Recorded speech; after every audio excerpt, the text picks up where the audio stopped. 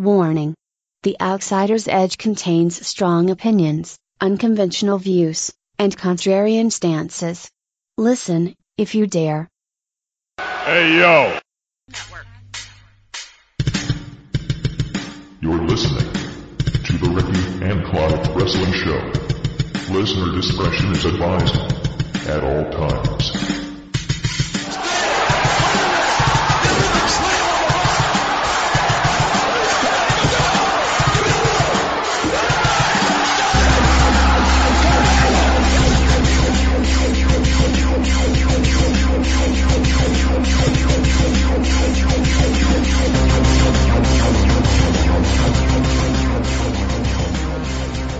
Hello and thank you once again for downloading and listening to another episode of the Ricky and Clive Wrestling Show. My name's Clive and I'm joined by my partner in crime, Ricky. How are you this evening, Ricky?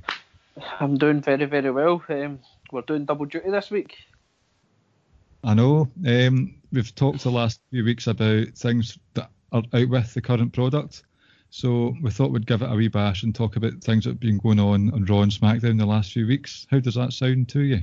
No, it doesn't sound good, because what are you doing? Did you leave the open? I did not, and that sounds like an American voice. So I mean, I'm not entirely sure what's going on here. I'm not either. Like, how did you guys steal my podcast from Scotland? I don't know how that's possible. That's just how we do it over here. No, what's going on, guys? This is actually the Outsider's Edge.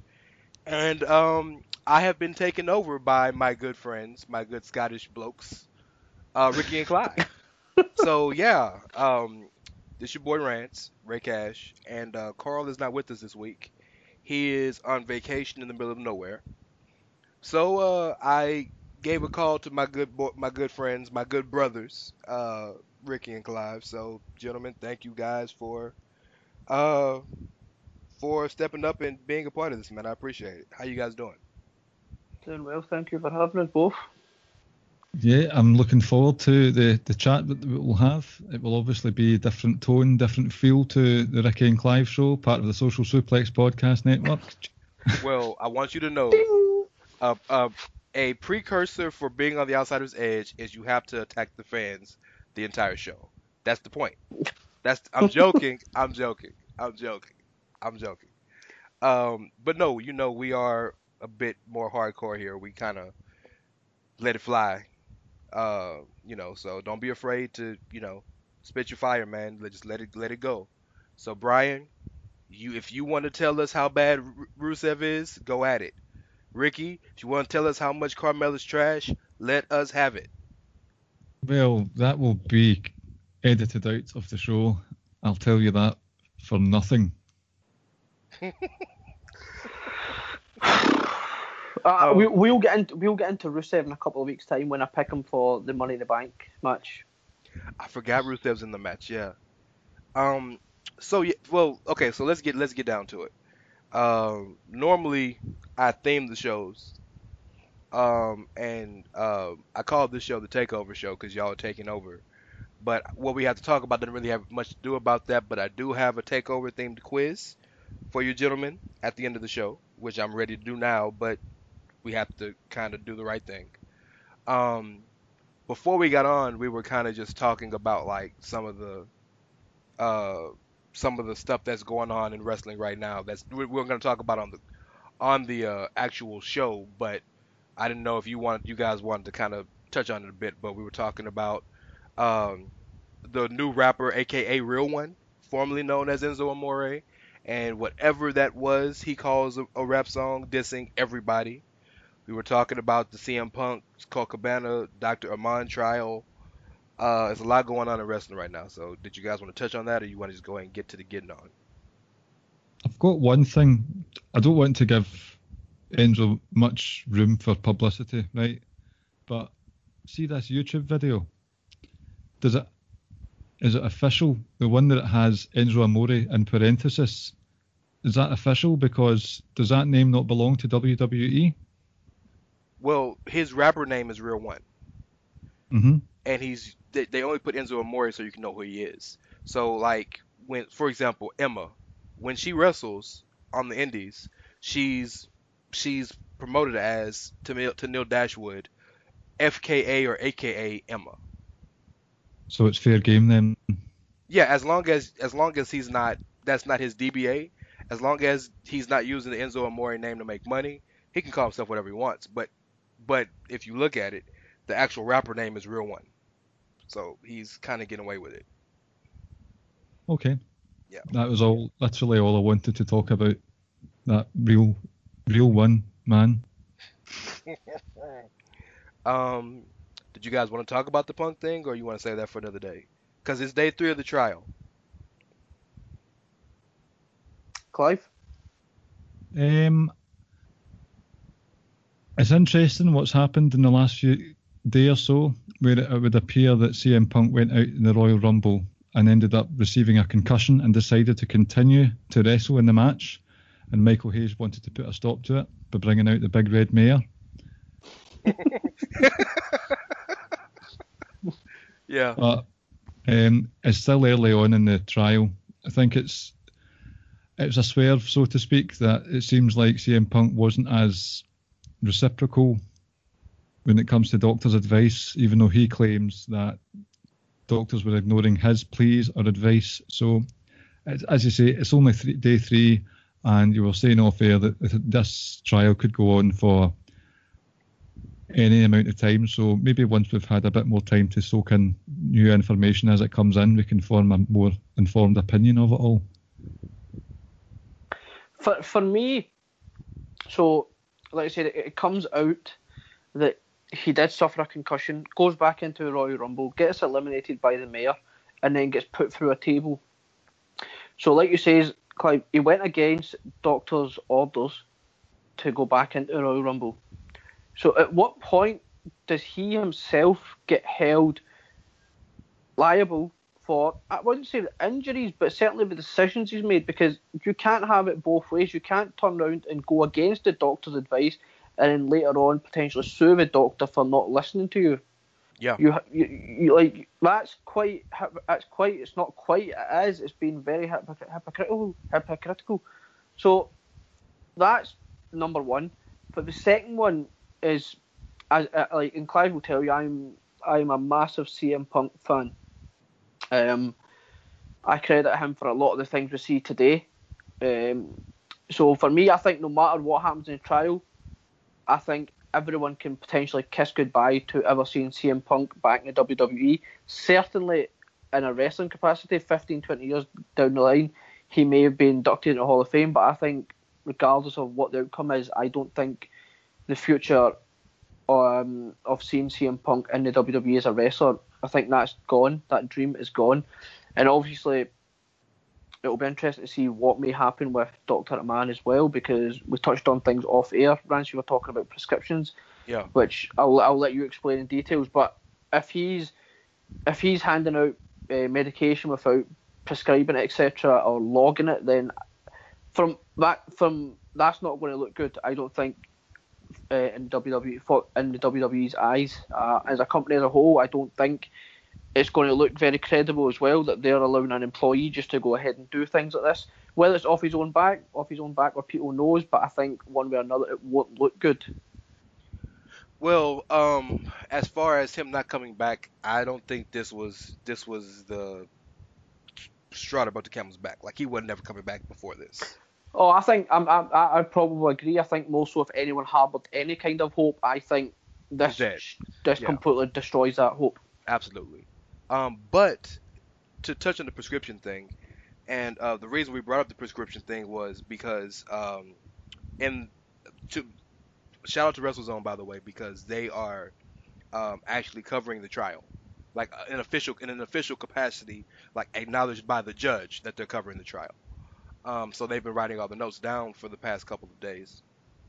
But there were text messages that are I guess evidence between the doctor and Punk and a lot of other people, and it was acknowledged, number one, that the doctor would give out Z-Packs to some of the wrestlers and not write a prescription for it, just kind of give it to them in a manila envelope, like, here you go, I know you need it. It is what it is.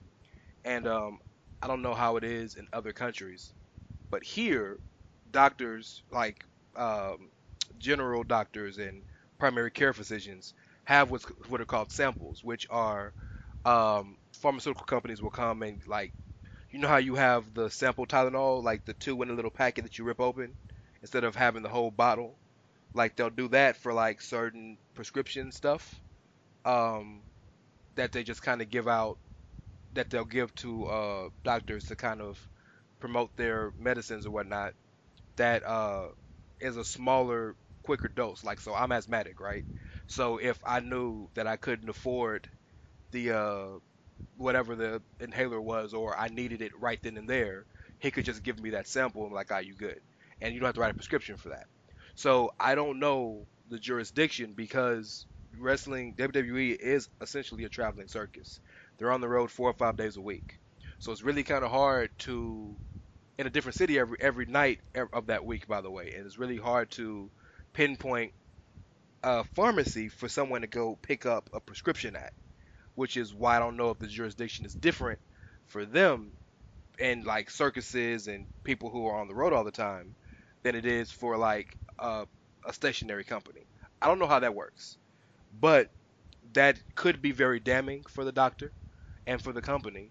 And the other important news, in my opinion, was that there was a ton of um, like, Mark Eaton, the old timekeeper, got interviewed, or got was on was took the stand on video, and, like, Kane did, and um one of the sound guys, and there's text messages, but, and then the athletic trainer, but of a handful of people, not one person has said that they saw, they noticed, or were told CM Punk had a fatty deposit or a lump on his back or his side, which was kind of the big thing he said, because that lump led to him having MRSA.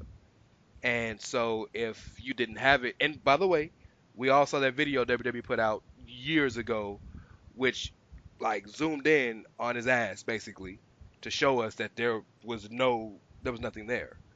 So both guys don't look great right now. Because the Doc has a lot of stuff that makes him look bad.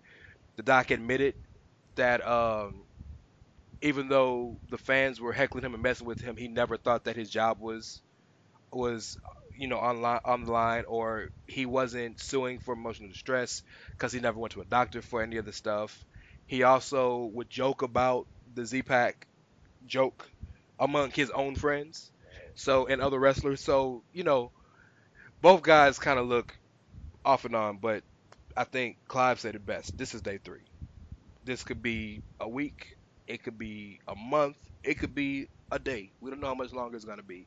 So when Punk takes the stand, that I'm interested for that. I want to see that when he finally, because he's gonna have to take the stand. Pipe Bomb 2.0.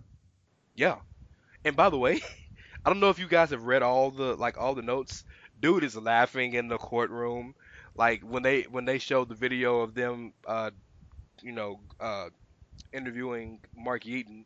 The feed went out and he booed, and he had to apologize to the judge. Like, he just really don't care. What I didn't read all of it, but one of the transcripts I did enjoy was when the lawyer was describing to the jury what a clothesline was. They've had to explain everything. They had to explain gorilla.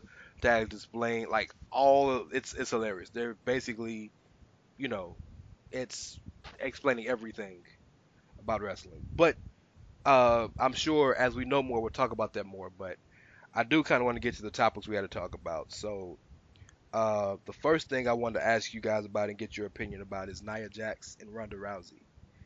So um, I think there's a level of interest in these two wrestling based on what could they do, how would they do it, how would they build to it.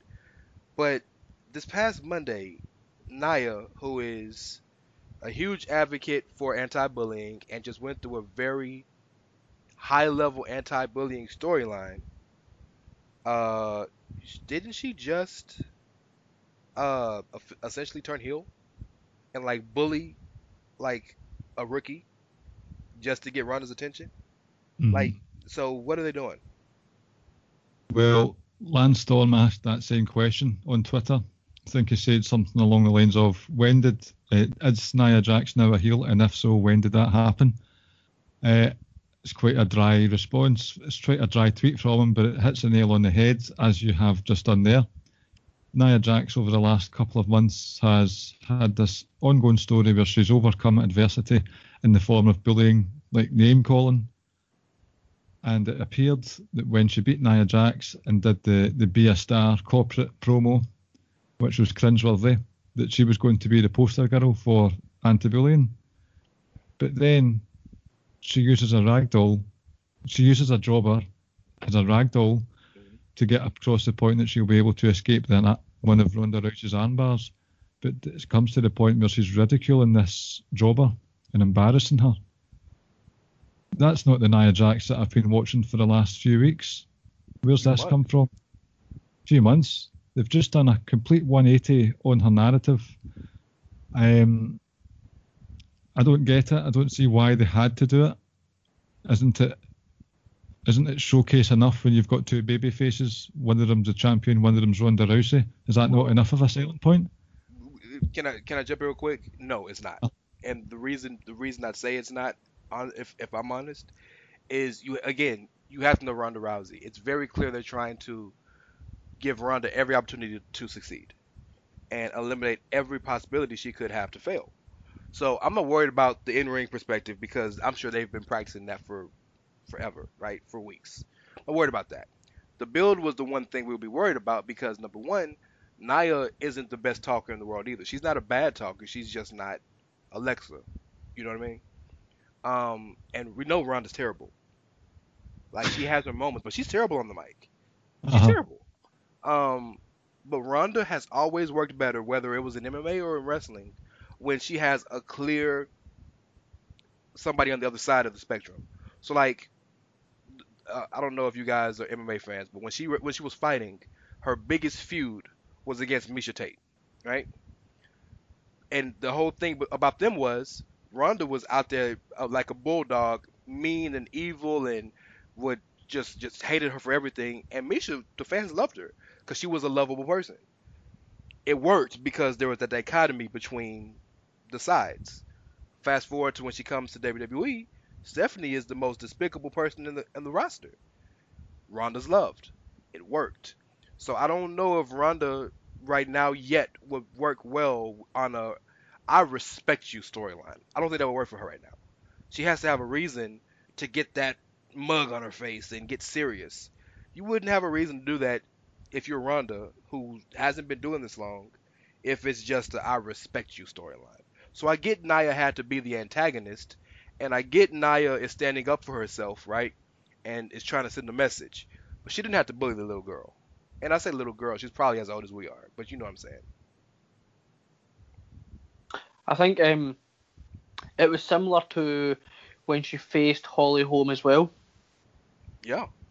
Especially in that face-off where she got really in Holly's face, which kind of seemed unnecessary and over the top, and Holly Holm was just sort of stood there and didn't really flinch. I, I, I can get on board with the Nia Jax heel turn, but like I said, you could do it in the sense that you're beating someone up, but your eyes are fixated on Ronda as if you're sending her a message. But like I said, the beating went a little too far. Yeah. And didn't she either mouth off at someone as she was in the ring or out the ring as well? Well, A fan? after she beat the jobber up, the jobber put her in an armbar to prove that the armbar wouldn't hurt her. She power bombed her, then she leg dropped her, then she hit her with the rolling senton, and then the ref tried to help her. She told the ref, "No, get away." Ronda got to come help her. Then as Ronda's coming down the ramp and coming up the steps, a fan said something to her, and she told the fan to shut up. And then she laughed in Ronda's face and said, "Oh, that's the face you make? That's cute." And she turned around, turned her back to her, laughing at her, and walked off. Like that's grade A heel work, and that's not what Like, we expected. so she could have done those things to Ronda without going too far in terms of beating up the quote unquote the job or the talent that she was facing. So, but for me, it's like Clive says, for the last sort of 3-4 months or whatever, she's been all of a sudden she's now this heel who, let's be honest, seems to bully someone else, because that's what it came across like. Because, like you said, the beating went too far. I mean, as a theory that I thought about as it like after the match, after Raw, and I saw it on Twitter. I don't know if you would agree that I have a feeling that she might be starting to maybe align herself with Stephanie. So it could be along the lines that Stephanie's hired Nia Jax or is colluding with Nia Jax to get to Ronda. And I would buy into that almost if Nia Jax is Stephanie's bodyguard in a sense. And it's kind of making me think that Stephanie might get involved in a match at Money in the Bank, leading to Ronda losing. See, I think it's, and Clive, I want you to jump in. I think it's less of her aligning with Stephanie and more of Stephanie manipulating her, because we know Nia is very susceptible to being manipulated, because she was best friends with Alexa, who was abusing her for their entire friendship, right? So, and we know Nia has I'm talking about the character, right?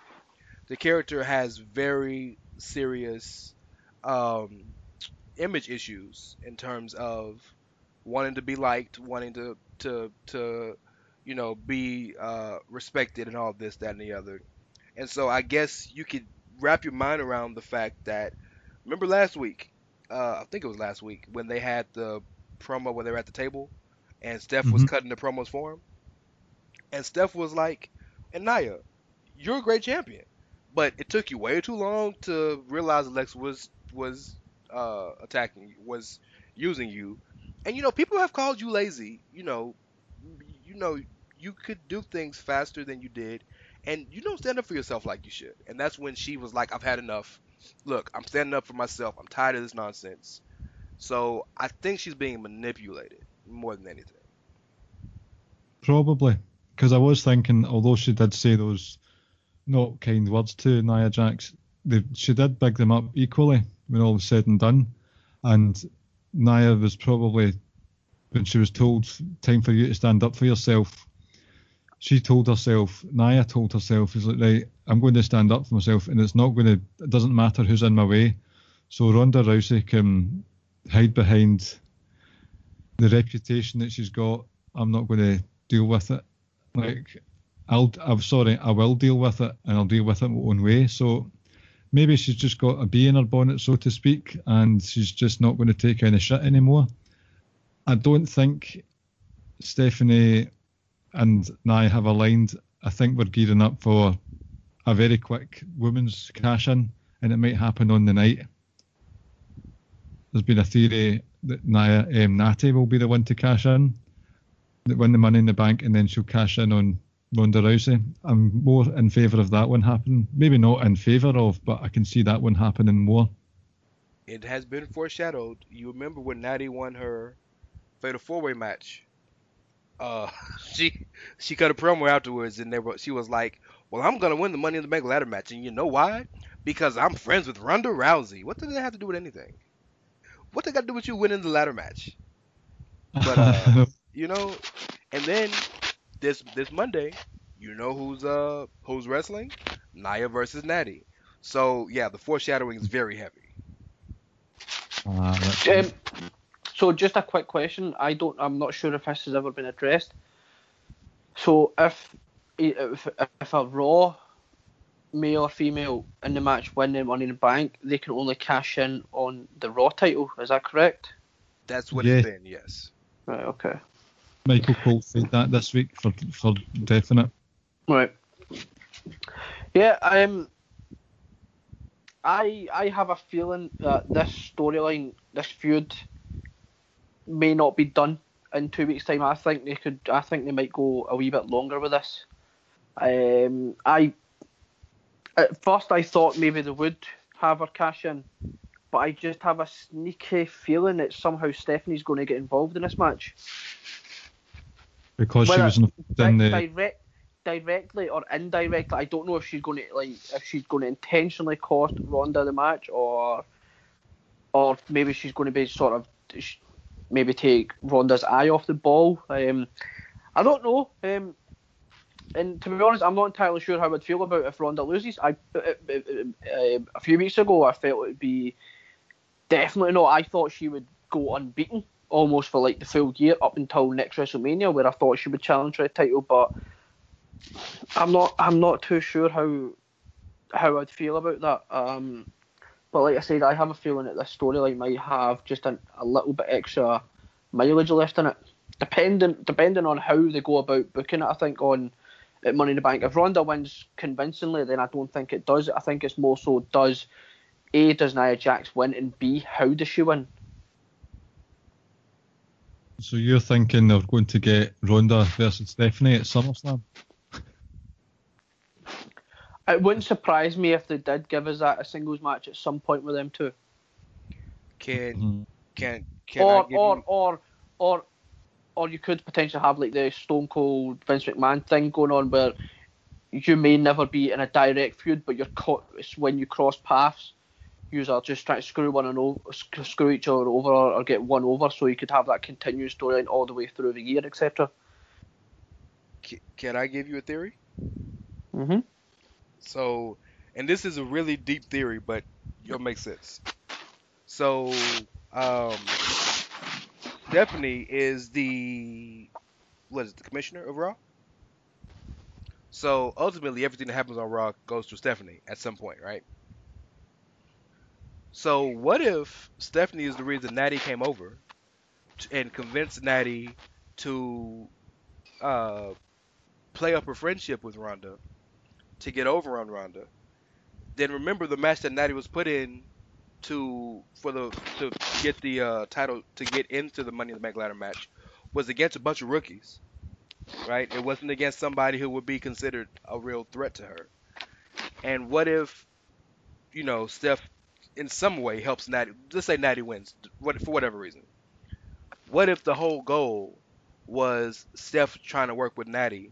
Or you could even change it to say she bribes Natty to turn on Ronda and convinces Natty to cash in on Ronda after she beats Nia, which leads to Natty with Stephanie McMahon versus Ronda Rousey at SummerSlam. There is one small problem with that, and this is quite cynical of me. They are insinuating that a McMahon has a member of the Hart Dynasty in their back pocket. You got to remember that Natty her character is a bit maniacal in wanting to be the best. The best there is, best there was, best there ever will be, right? Uh-huh. Well, if you sell her on becoming Raw Women's Champ and beating Ronda Rousey to become Raw Women's Champ, nobody can say you're not the best, right? Because she's the biggest and the baddest. But could you prolong that storyline between now and SummerSlam? Yeah, because what's the pay-per-view in between Money in the Bank and SummerSlam? Extreme Rules. And what you could do is you could run Ronda versus Nia again as a number one contenders match. Right. Yeah. Because Nia's not involved, right? I can get on board with that as well. I can get on board with that. So by that theory, then I would presume that match probably closes the show. Or do you think it'll be the male Money in the Bank that closes the show? It's not going to be Jinder and Roman. I think we know that. Call me crazy, but I know Bryan's going to disagree with me. I think AJ Shinsuke closes the show. I think it should, because I actually completely forgot about that match for a second there.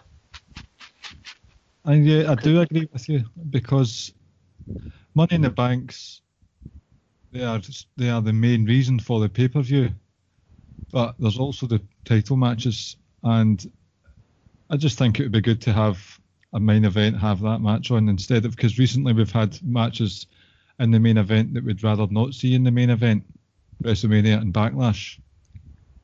And they're in Chicago. And they're in Chicago. Yes. And this is the for lack of a better term, the crescendo of the feud. Like I think we're all pretty sure this is it. Like after this match, their feud is done. So It's been a good feud on TV, but just not on pay-per-view, in my opinion. yeah, no, you're absolutely right. It has been a feud of the year contender if you just watch the television shows. Aye. I think you could go one further and say it's definitely feud of the year, including pay-per-view, but you just sort of need to try and block out the final 30 to 60 seconds of each match. You know how hard that is to do, though? I know, but that's what I'm saying. Like the majority of the matches have all been really good, but we've just not enjoyed the final minute or so of the way they've booked it. But yeah, I agree. Monday, a week on Sunday, that'll be the closure that we're all looking for. And yeah, that probably will close the show. But it'll be interesting to see which direction they go in. Whether they crown Nakamura or they continue going with AJ. Well, I can tell you this, and I'm kind of giving away some of my predictions on the pay-per-view, but the pay-per-view ain't ending with the positive note. It's not. So whether it's the Ronda Nia match, I feel Nat is gonna cash in. Nat is gonna win, I think. If it's the WWE Championship match, I think Shinsuke is gonna win. If it's the Money in the Bank ladder match for the men, I think Miz is gonna win. So any of the matches that they could put on, and then Roman and Jinder, they you know how they're gonna treat them. So no matter what they do, the fans are gonna leave happy from a cheering perspective. I don't think. So at least let them be happy from a the match was good perspective. The majority of the main events in Money in the Bank over the last few years has seen a main event title change hands.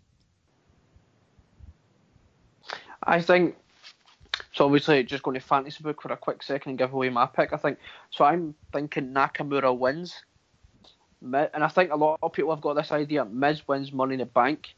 At some point, I think maybe later on this year, we get Daniel Bryan and Nakamura. SummerSlam. Daniel Bryan.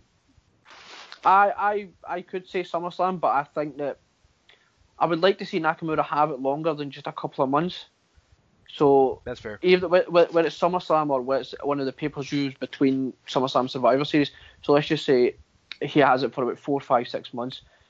Daniel Bryan, Nakamura. Daniel Bryan wins. Mid-celebration, Miz comes down, can cashes in on Daniel Bryan. You see, your point makes a lot more sense than my. I was saying SummerSlam because that's the biggest stage you can do it on. That's not WrestleMania. But I think, and again, we're all fantasy booking here, right? I think if you're going to, and you know what? I'm glad you brought up Daniel Bryan because that's actually our next topic is the Daniel Bryan push. To make fans happy, which if that's the goal or if it's not, whatever, that's a conversation for another day. But I feel like if you're gonna fantasy book the perfect Daniel Bryan run, Bryan got to win the title and lose to Miz immediately.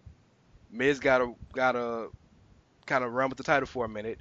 Bryan got to win the Rumble to right that wrong, and then you could have them running back at WrestleMania. Bryan beats Miz. He vanquishes the demon, and fans can leave it alone for the fast 5 years can go away because you finally got it. Or Daniel Bryan wins the Royal Rumble. Daniel Bryan versus the Miz main events WrestleMania, and the Miz goes over again. Now see that I would love that. I would love that, but With the help of the Rock. with the help of The Rock. Uh-huh. Oh, so it's 27 again? No. With the help of Roman Reigns. Oh God. For the record, when they finally do decide to run it back, right? God willing that Bryan stays healthy. If they do decide to run Bryan and Reigns again, I don't think the internet can handle it. No. Like I feel like Twitter is going to literally explode. Or it will explode if Roman goes over. It just the match in general, dog. Roman ain't got to go over. Just the fact that they're wrestling again. But yes. So the actual point of the topic was simply this. Meltzer has gone on about it over and over again. It's kind of a topic on line right now.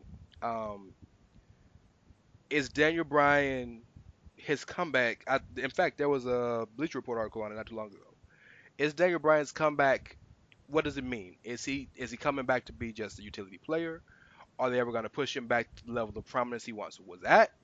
If you think about it, um, he's been in a few big casts for the past month and a half, which a lot of diehard fans are not happy about. Um, so like the question really does, you really have to ask it, like what is the point? Like what is he there to do? Like what is his ceiling? Is he considered, even though after all these years and all the changes in the company and all the injuries, do they look at him as they once did as one of their top guys, or they look at him as a utility hand who just gets great crowd reaction? Like, what do y'all think? Ricky, So do you want to take this one? I'll start it off, say 3 points.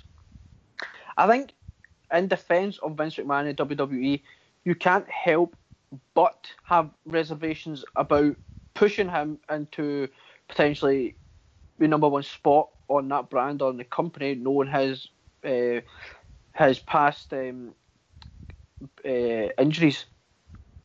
So there's a reason why they may be hesitant. Point number two is I don't understand the clamour to quote unquote coronate him so quickly. Why can't we just like for me the Daniel Bryan cast storyline kind of made sense.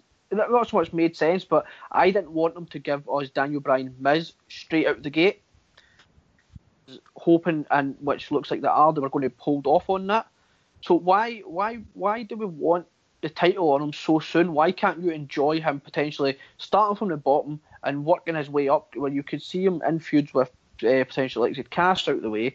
You could then go into a feud with someone like Samoa Joe, potentially Nakamura, and then moving on to Daniel Bryan. And at some point you might get a feud with AJ Styles.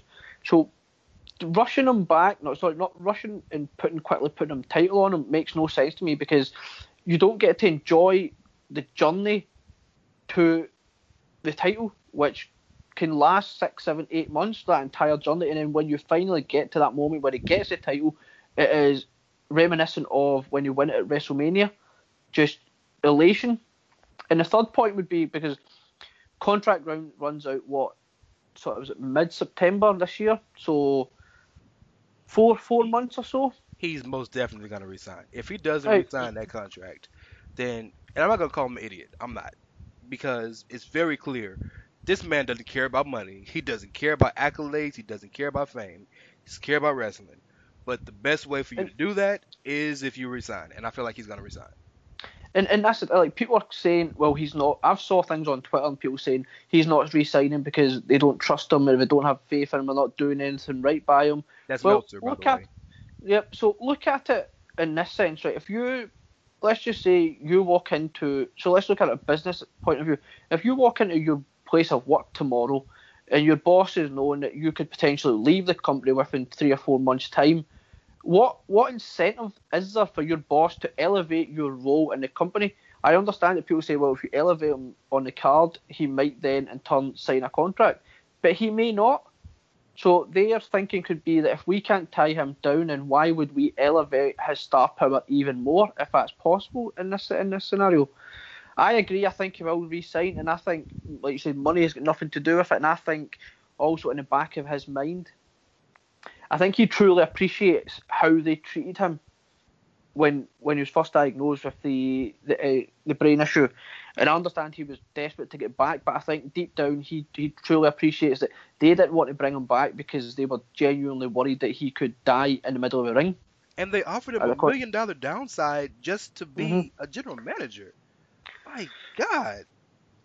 So, bottom line, I would be very surprised that he doesn't re-sign, and I'm not in a rush to see him hold the title just yet, because I think before we get there, there's so many different stories we can tell, and we can enjoy so many different feuds. Because like I said, I think the moment he wins it, there's a very good chance and a lot of potential that Miz cashes in almost immediately after that.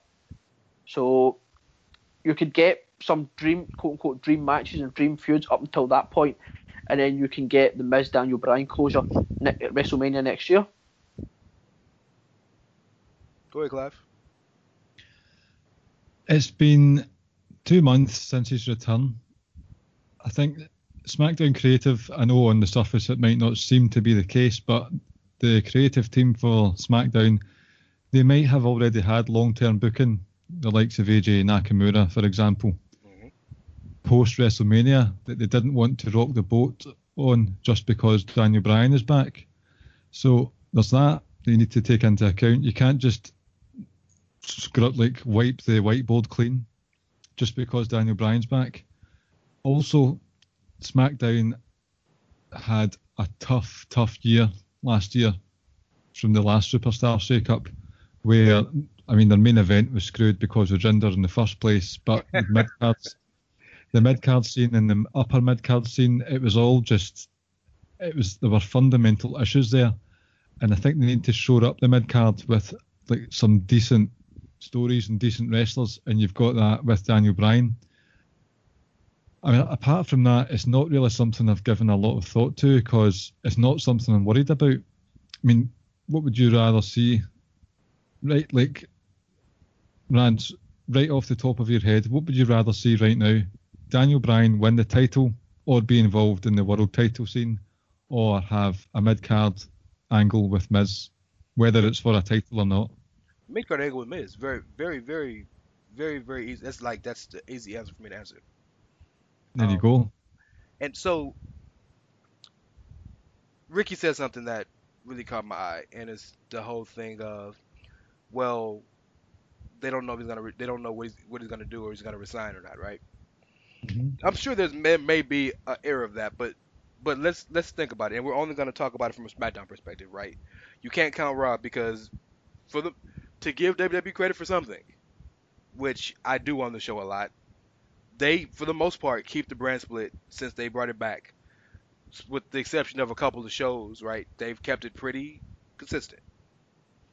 So let's think about it like this. Even if he does resign, you have a guy who's in such a unique situation in that he is the most over guy in your company from a crowd participation perspective. But he has this tremendously strong history of serious injuries. Not like, a broken hand and then like I broke my leg and then no, like serious life-threatening injuries, right?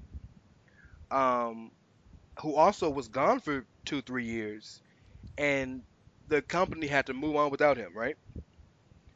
So why not use him to help other people move up? Because if you were to, as you both said, just push him into that title picture, so you're putting him over AJ Styles, who's basically held the brand together for the past year. You're pushing over Shinsuke Nakamura, who worked hard to get to the spot he is now. You're pushing him over Samoa Joe, who is probably, if you want to be literal, the most underutilized wrestler on the main roster. You want to push him over Miz, who had the best year maybe of any wrestler last year in general. You want to push him over all these guys just because he's Daniel Bryan? I don't think that's fair, right? So I think it makes perfect sense to, and I mean, anything Daniel Bryan is in is not the mid card. I get that on the card it's mid card, but Daniel Bryan is a main eventer, and anything he does brings main event eyes to it. But putting him in feuds with guys like Cass, and then maybe next feud could be with a guy like Andrade Cien Almas, or putting him in a feud with some of these guys who could use the jump and can be elevated just by proximity or association with him, is your best course. Because you have two things that are in your back pocket. You have a you have a not only a career defining but a legacy defining feud with him and Miz, ready to go whenever you're ready for it. And the second you decide to put the title on him, the crowd's gonna lose their mind. These are guarantees. Why rush to it? Why rush to it? Exactly. Yeah. And one more thing real quick. I understand the notion of diehard fans and the perception of Big Cass. I get that. But let me ask you guys this, and honestly, be completely honest with me. What does it hurt to have another viable big man? Who does it hurt? I, all right. I don't hate him per se. I don't care if I see him or not, but I wouldn't. Like I said, I don't hate him. If he comes on the TV, I don't get the feeling. I don't feel the need to change the channel. Is he great in the ring? No, but he's certainly. If you look at him before the injury and where he is now, I think he was showing signs of improvement. Sure. On the mic, I think he's shown signs of improvement. So I don't, like I said, I don't harbour any real ill feeling towards him. I'm just not. Like I said, I don't feel the need to see him, but I'm not. I don't mean that in like it sounds negative, but it doesn't bother me one way or another whether I see him or not. And like I said, I think it's if you look at throughout the history of the wrestling, no matter what, you always have one sort of. There's always one guy, a big guy who sort of stands out in terms of whether it's like physical stature, etc. And he's one of them. Like it makes sense. And yeah, like I said, I don't hate him. I'm just not a massive fan, but I will acknowledge that he has gotten better. There are things where when I see something, when I notice something, especially a negative thing, I can't unsee it. And yes, Cass does have a presence. He's articulate on the mic. He's got a pretty good finisher with the big boot. But see if he mocks someone for their size one more time, or if he points to the sky one more time, I'm going to go fucking mental, because these silly tropes, these silly character traits that seem to be drilled into people, probably by Vince, Ronda Rousey pointing at the signs, Cass pointing at the sky, they get hammed up and they get overused, and I can't unsee them, and it just takes me away from what they're trying to do. I know that's probably petty of me, but it's too often. So with the Big Cass thing and pointing to the sky and walking to the ring with his fist in the air and stuff like that, does it take you out of the product or just make you dislike the guy more? It makes me dislike the product, not Cass. Okay, because the goal of that, of course, so a lot of the times we don't realize we're being worked, right? So there's a good amount of the time that we really don't realize we're being worked because number one, okay, let me flip it for you. For example,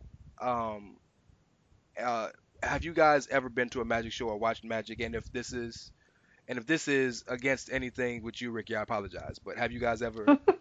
No, I mean I want to be respectful to people. No, I know. No, I've never been to a show, but I've had like a magician come up and do tricks in front of us. So what a magician would what a magician will tell you is the closer you look, the more you're gonna miss stuff, right? And it's the same premise in wrestling because a lot of the times, us being diehard fans, we look so hard and try to notice so many things that we don't realize a lot of times that they're doing things to particularly manipulate us, right? So in the Big Cass situation, a lot of the stuff he's doing, and you described perfectly, it drives you crazy. But I think there is a genuine disconnect between the heat going on the performer and the heat going on the product, because the heat should be going on the performer, and in your case, it's not. And that's counterintuitive because then now you have a guy who by all stretch of the imagination has a deserving spot on the card and could be a contributor. I'm not saying he's a world champion, but he could definitely be a contributor on television. And instead of him doing the things he's doing, instead of that giving him more heat to a fan like you, Clive, it's not giving him heat. It's just turning you off from the product. So there needs to be a better, and I would argue part of that is on the fan too, but there needs to be a something better to kind of put the two together. Because we can be just as cynical. You just said yourself that it might be part of cynical on your part, but it also the onus is on the company to make you feel a certain way. But I think Big Cass and forget he could be forget the fact he's 7 feet tall. He could be 6'1". Nothing can hurt credible wrestlers who get reactions. There's nothing negative can come from that. I mean, am I wrong in thinking that? No. So if you put a guy with Bryan who was getting a decent reaction before, and you can give him some legitimacy to say, well, he stood toe to toe with arguably the best guy we have, and he got some heat on the guy. That dude is made. What's the worst in what's the negative about that? And it doesn't even take away Big Cass. Throw in Ty Dillinger, right? Or throw in Jeff Hardy or anybody, just any other person who wasn't at a level that they would be before as they would be afterwards. It can't hurt working with Bryan to get elevated. I don't think. I think he's still not. See if he moves on from Bryan and he hasn't learned and grown as a performer, then it's all been for nothing. I Well, noticed that's in not fair. the triple threat match last night, again, Daniel Bryan had to grab Cass's hand to make it look as if Cass was stopping the yes lock from being locked in. He got picked up on that last time. Why is he not learning from his mistakes? A simple one like that. Well, then you also have to acknowledge that he hasn't wrestled in very much in the past few weeks because he was hurt. So you can't learn if you don't keep doing it, right? And you're not wrong, but ask yourself this. Honestly, ask yourself this. Is the regular everyday fan noticing that? No. The fans on Fox TV won't notice it either. You see what I'm saying? So, and I'm not your point is not wrong or invalid. It's very valid, very correct. But it's also something that only us diehards would notice. Uh-huh. So, but yeah, a point does come to when is he gonna learn from his mistakes. But I also don't think that you can. This isn't a standardized test where if he fails this test, he's gonna get fired or won't go to the next grade. Like, you know, he's in it for the long haul. So Bryan can help him as much as he wants, but that's not the last. He's gonna continue learning after Bryan. You know what I mean? I don't think the Bryan thing was strictly to help him from an in-ring perspective. I think the Bryan thing was to elevate him in the status of the eyes of the fans. You know what I mean? I think that, and also to continue to hold off doing Daniel Bryan and The Miz as well. Yeah, Because that's part of it. we're somewhat teased a little. Was it the first night or second night? And then Cass comes down and says, "No, I also have an issue," sort of thing with Daniel Bryan, and gave a little promo as to why.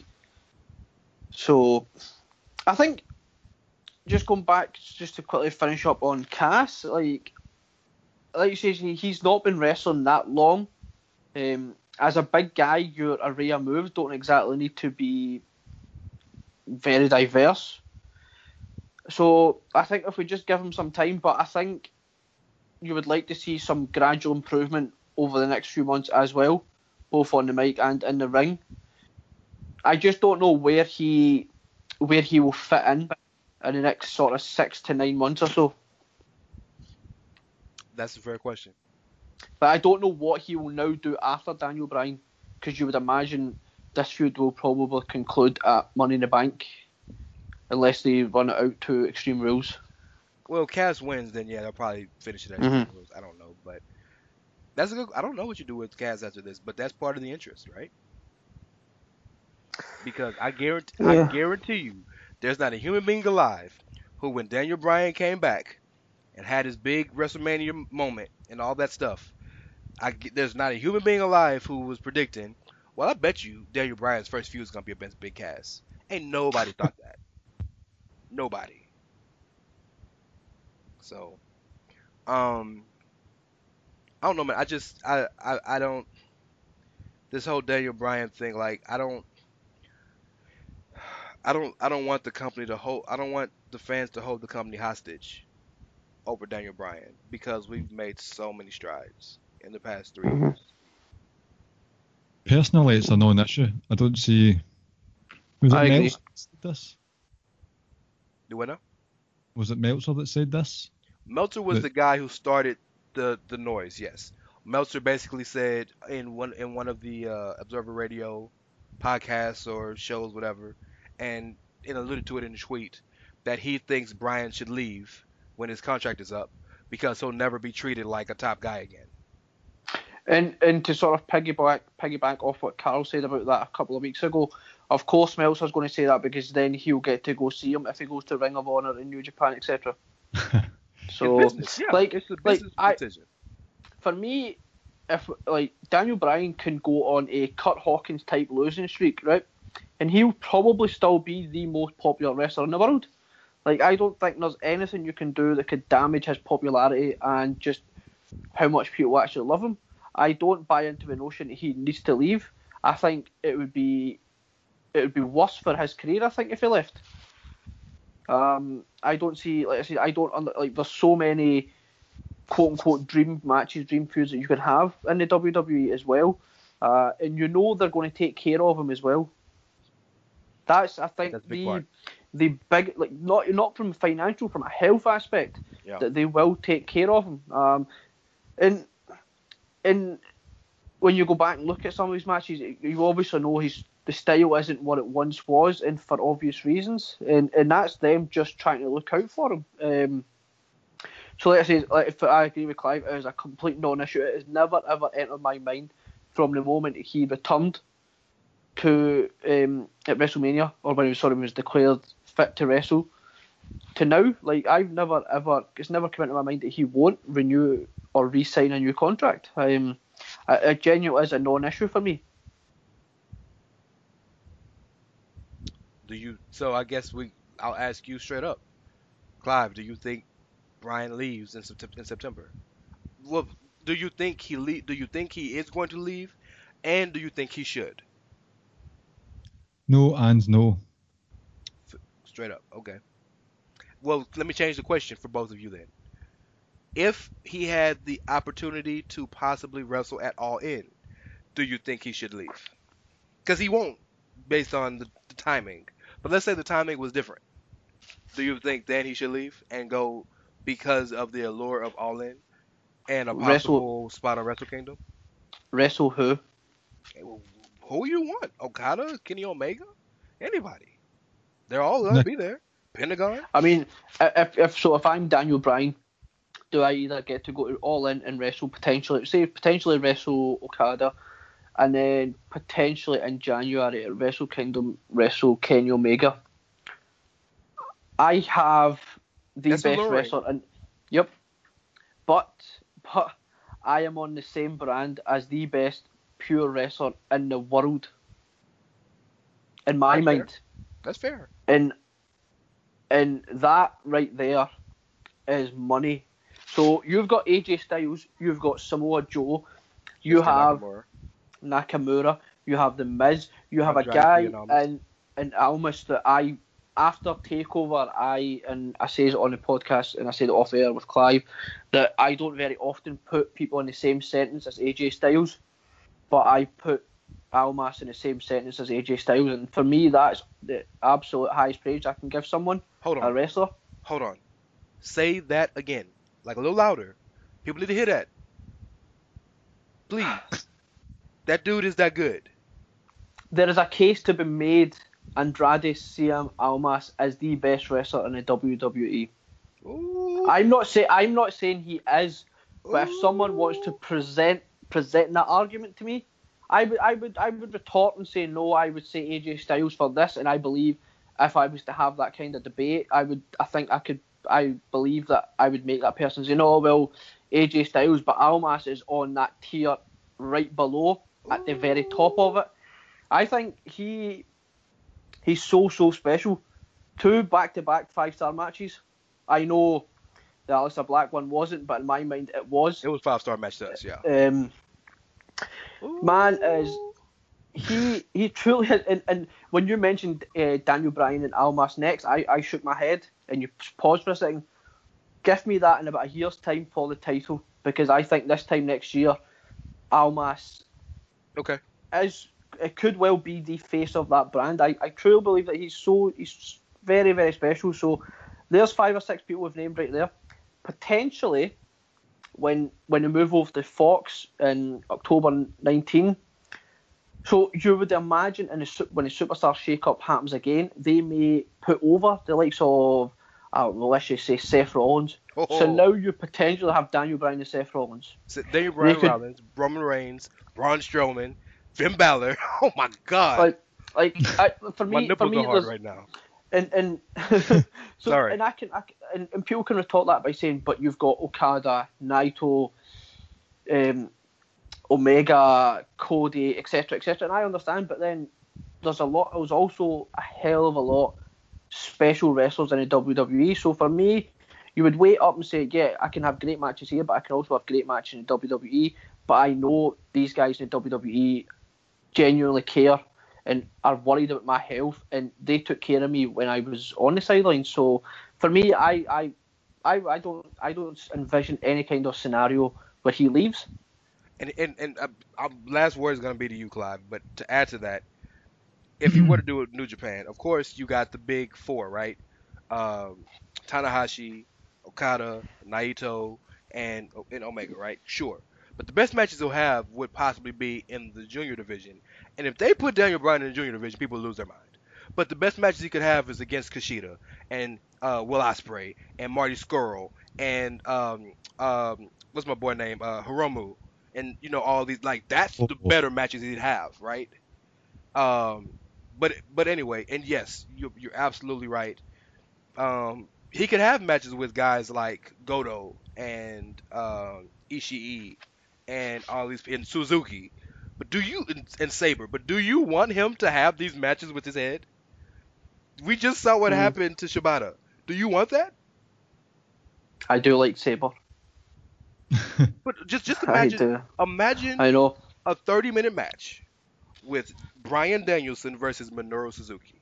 Do you think Bryan will walk after that match? You know what I'm saying?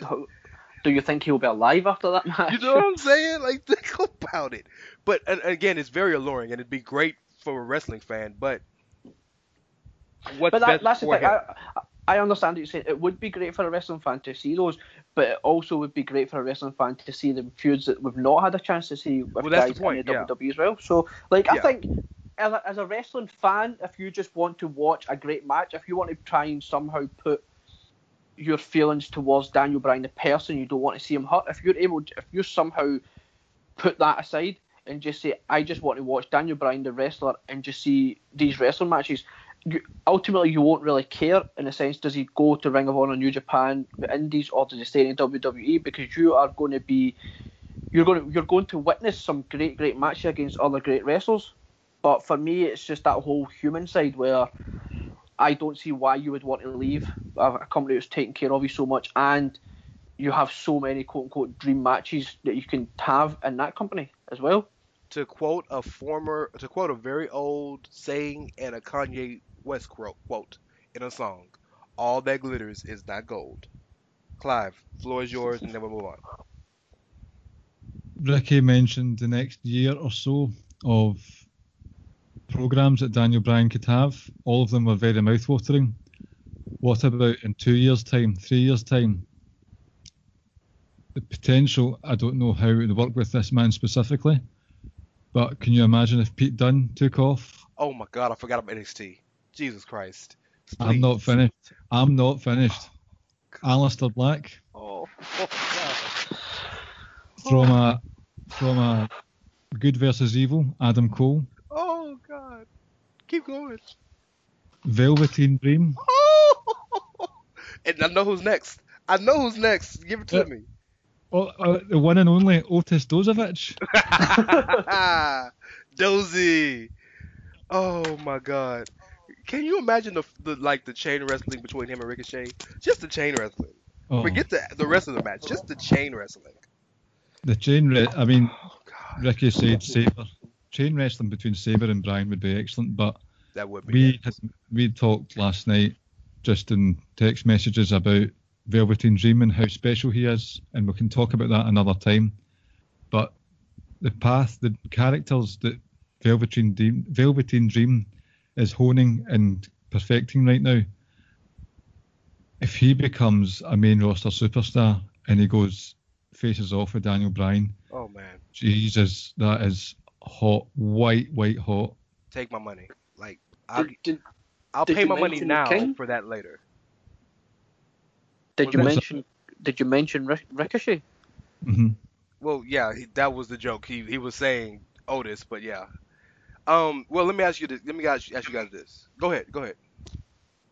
And then WrestleMania 40 for the unified Universal WWE title, Daniel Bryan versus Kona Reeves Oh God, the final. in a fight man match. That might happen at WrestleMania 35, Brian. That might be Or WrestleMania 35. how about Daniel Bryan versus Roman Reigns, and Roman Reigns goes over clean?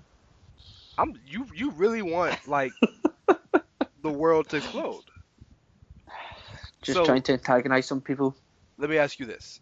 I know it's late down there. You guys got one more subject in you, or you want to get to the quiz? Oh, I'm No, fine. I think no. I want to talk about this next one. Okay. So the last thing we want to talk about is kind of a very important topic right now. So every so often WWE has like a off again, on again relationship with tag teams.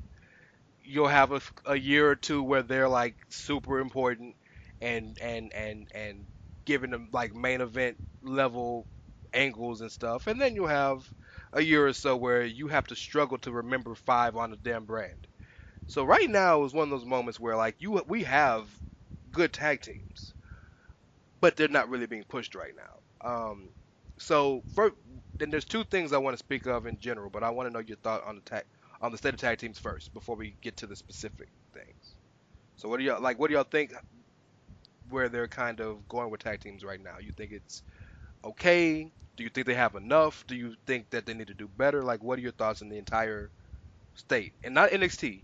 'Cause we know that's another thing. Hmm. I mean, there's some positive things, but like you say, it just seems like they are now just putting it to they're just pushing it off to the side slightly. I think in terms of trying to stay positive, I'm really enjoying Drew McIntyre and Dolph Ziggler. Yeah. I laid out a plan off air that I think that what they're doing with Chad Gable, they might have Jason Jordan return to reunite American Alpha, but I'm only on board with that if they ultimately have Jordan turn heel on Gable when we get to see Gable versus Jason Jordan. I'm not entirely. Yeah, I mean that's got like 5 stars written all over it. The match itself, the build might not be great, but the match itself, I don't think you wouldn't be able to fault it. Agreed. I'm not entirely sure what they're doing with the revival. I've been confused for a while about that. Moving over to SmackDown, give me the Bar versus a New Day as many times as you wish. I'm not entirely sure where the Usos have gone. They're beefing with Rusev Day right now, so they're doing something of consequence. So the Bludgeon Brothers have obviously cut a few promos. I don't know if that's a case of they're waiting on Sanity to answer it. No, they already have a match scheduled with the Good Brothers with Gallows and Anderson. So that says I don't really pay too much attention to, and it's bad because I do like the Good Brothers. I don't see them as a threat. No, they got to be built back up. Yeah, absolutely. Mm-hmm. And I think Sanity is waiting on the New Day personally, because that's not like a bit of a dream team. But I have, and I'm sure we're going to touch on the New Day in a bit. But I have a little theory or something I would like to happen with a New Day, but I can wait until you guys have said what you need to say about this, about the tag teams. So, like I say, there's a couple of good things and a couple of intriguing things, but for for the majority of it, it does feel like they aren't really concerning themselves with it at the moment, which is really unfortunate because for the last maybe 12 to sort of 14, 16 months, the tag title scene was the one thing everyone would unanimously agree that this is a real one great thing about the WWE. Well, And that went from the Bar having great matches and the Usos doing what they were doing on SmackDown. And me personally, the two matches I was really looking forward to at Survivor Series were the two tag team matches. well, that's the thing. If I can play devil's advocate real quick, was it the tag division or was it just that it was four great tag teams and two feuds killing it?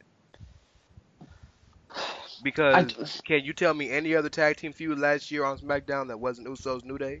And can you tell me one tag team feud on Raw last year that wasn't the Bar versus some mix of Seth Rollins, Jason Jordan, and Dean Ambrose? Because it wasn't the divisions; it was just those four teams. But I did like the Usos versus the new American Alpha as well. I did enjoy that little feud as well that they had, Shelton Benjamin and Chad Gable. Oh yeah, they didn't have a little mini feud. You're right. Yeah. I did enjoy that. Moving over to the other side, yeah, I mean we witnessed the Bar versus the Revival. That was just on Raw, but I always felt that you could have done so much more with that. I thought maybe that's just a little preview of what we might see, but we never saw it again. But I take what you're saying on board. But I think what was great about it is because the spotlight was really on those teams as well, and by those teams having such great matches, they elevated the entire division. So yeah, it's kind of upsetting in a sense to see what they're doing or what they're not doing at the moment. But like I say, there's just enough positives there just to sort of keep you clinging to it, because like I said, I think if you can give me New Day versus the Bar, I will be here all day to watch that every day. Go ahead, man. The wrestling is the only positive. The New Day versus the Bar and Miz from last night, Tuesday night, was really good. Again, Xavier Woods, really good performer. I love everything he does in the ring. Not utilised enough in that respect. So, but I want to focus more on Raw. I don't think there are enough positives for me at the moment. I'm going to name these names and tell me if you spot a theme as I go along from Raw. I already know the theme, but go ahead. Hardy and Wyatt, right? Titus Worldwide, Breezango, Ascension, Slater and Rhino, the B Team, and now to a certain extent Revival. That's 7 teams I've named there, and they're all, maybe not the Revival, maybe I'm just being a bit harsh, but the rest of them. Do you remember in SmackDown in the mid to late 2000s where they had, excuse my lack of diverse term here, a special needs division? Holy shit. Oh my god. Do you remember that? Yes, I do. It was like the freak show, basically. Yeah. Wow. The scales are tipped far too heavily towards the side of comedy acts on Raw right now. It's like that freaks division. No, I know it's not a nice term. We're in a diverse world these days, but that is far too much for me. On SmackDown, okay, the Bar and the New Day are having really good matches, but they're fighting over some fucking pancakes.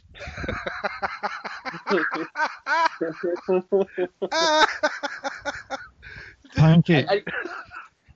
Are you telling me you didn't enjoy the segment with the Miz in the Bar when they were throwing pancakes at the Miz and he was like karate chopping them out the way?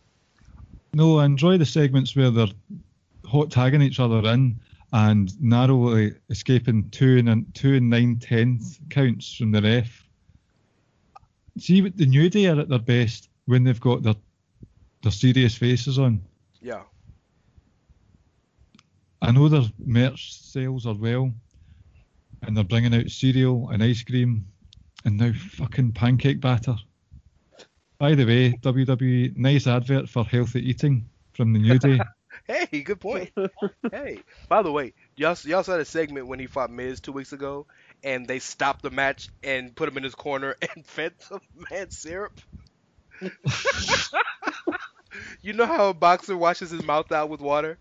He washed Oh, his mouth out with syrup. Yes, but yes, you have a very valid point. even the Bludgeon Brothers, they've got a bit of. I've said before that they are a love child of Kane and Freddy Krueger, but Which is effectively Bray Wyatt, right? That's there's a basically. certain seriousness to them. But with same with the Wyatt and Hardy, they're waiting for challenges at the moment. There's not actually any proper stories going on for the tag team champions of both divisions.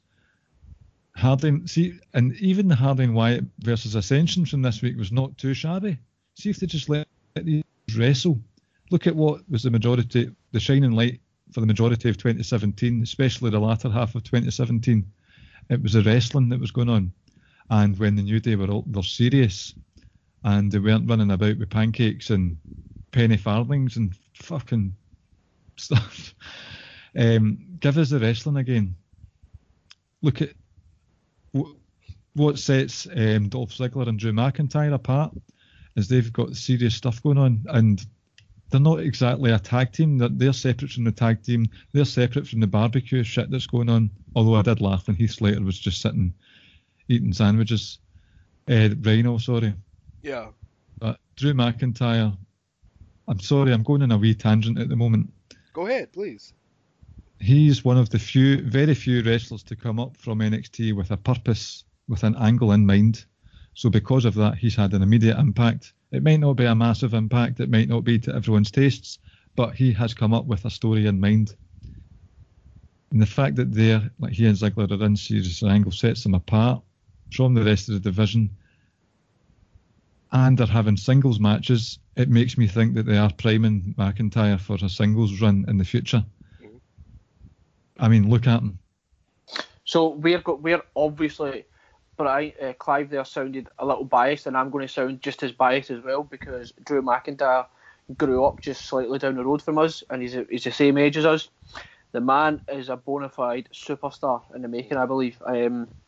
So yeah, I agree. I think they are going to prime him for a singles run. Whether it's going to be straight into the Universal title picture, I don't think so. But there was a reason why he was anointed the chosen one, like all those years ago. So yeah, I agree with that about Drew McIntyre, definitely. The best thing I can say about Drew McIntyre is that, and this is high praise, is that if he won the Universal title tomorrow, I wouldn't be shocked. And that is as high, I think, the praise as I could give him right now. That's how well he's been booked. That's how great he's looked. Mm-hmm. But to kind of touch on the division real quick before we get into the specifics of what we were going to talk about, I think to have a competitive division, you just need 4 legitimate teams. You want more, but that's the bare minimum, right? Mm-hmm. And on both brands, we have more than 4. Definitely on SmackDown more than 4. But we know what we're dealing with on SmackDown, right? We get it. They got the Usos, they got Rusev Day, they got Sanity. Well, Sanity's coming, but they got the New Day, they got the Bludgeon Brothers, they got the Bar, and then they got Good Brothers. That's not 6 real legit teams. We got that. Cool. Let's talk about Raw, right? So Bray and Matt have shown since they've been tagging together, which was WrestleMania. Yep, WrestleMania. They've really grown together as a team. Tandem offense. They work together. They're legit. Is that fair? Uh-huh. Okay. I know they're not on television right now, but they literally need no build to show dominance. When the Authors of Pain show up and they make their presence known, we know how legit they are. Is that fair? From a pure sort of physical aspect, yes. Okay. I'm not their biggest fan, but I do understand where you're coming from. That's all I ask. That's what I'm saying as well. That's all I ask. I'm a huge fan of them, but at least you can understand that The second they show up again, it's on. You both have you, you know slobbered, if you will, over Drew McIntyre, but we've both given Drew and Dolph a lot of love in that they have a purpose and they're killing it right now. So can we say they're legit? Yeah, Uh-huh. I think you can. That tandem finisher is a stroke of genius. Absolute genius. Yes. And what the sad thing is, like, a lot of people forget, like, Dolph's, like, really, really good. Like, really, really good The in the problem ring. with the problem with Dolph is that he gets a little stale, which is No, I agree. why And, him and Drew together works.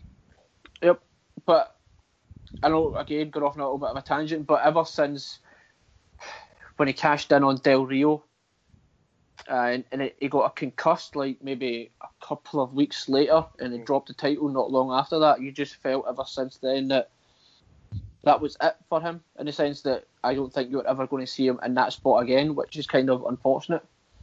Yeah, I believe you're right. I mean, but we do have to acknowledge that after the brand split, again, who was the first guy to get the title shot at SummerSlam? It was Dolph. So they have pushed him to that level. They just haven't given him the ball. But so we have three, and I guess this can lead to one of the things I want to talk about specifically: the B Team. They're a comedy act, absolutely. They are a bunch of idiots, absolutely. Yes, but they have a true. They are a true group. They are a true team. They are truly interesting, right? There's a real level of interest in what they do, and they've shown that they're getting a push. They beat Brazango twice. I know it's not a big deal, but they are like they have segments where the segments are about them. They're not a part of the segment. The segments are solely about them. So I feel like they're getting a level of seriousness might not be the word, but they're getting a level of care. The company is showing that Mm. they're trying to do something with the team. So I understand in the traditional term of legit, they might not be, but at least they are they're getting time, right? The whole barbecue thing was solely so they could convince the rest of the guys they can get a title shot. So that segment was about them. So is that fair? Yeah. So that's 4 teams, right? And then the rest of the teams on that brand, Brazango can wrestle and they're funny. We know the Revival can wrestle. They just haven't got an opportunity. Titus Worldwide just had a tag title shot a couple months ago. So like I don't think that they're the tag I don't think the tag divisions are being prominently pushed right now, which is a problem. Uh, but I don't think they're in dire straits. They have legit teams. From a So, point of view, I I do like to. I want to see if there is any nod whatsoever to like with Bo Dallas and Bray Wyatt interacting, just from a non-kayfabe side, because I can't remember them interacting. Can you? NXT. Right. Okay. see, I think on the main roster, I think they've maybe had one or two moments where they've just sort of might have been in the same vicinity where they've looked at one another and just had that sort of face off, but nothing too serious. The thing about the B team, to a certain extent, they've both actually been over like for a long time. I think a lot of people have liked them Hmm. as an act or individual acts. Can we take them seriously? I think we can. I think we can because I think they're both good in the ring. Curtis Axel is always. It doesn't matter what kind of role he's been in, but he's always somehow still been relevant in the sense where it started that whole Axel Mania, etc. Moved on to a couple of other things, and then he moved on to the Miz as well.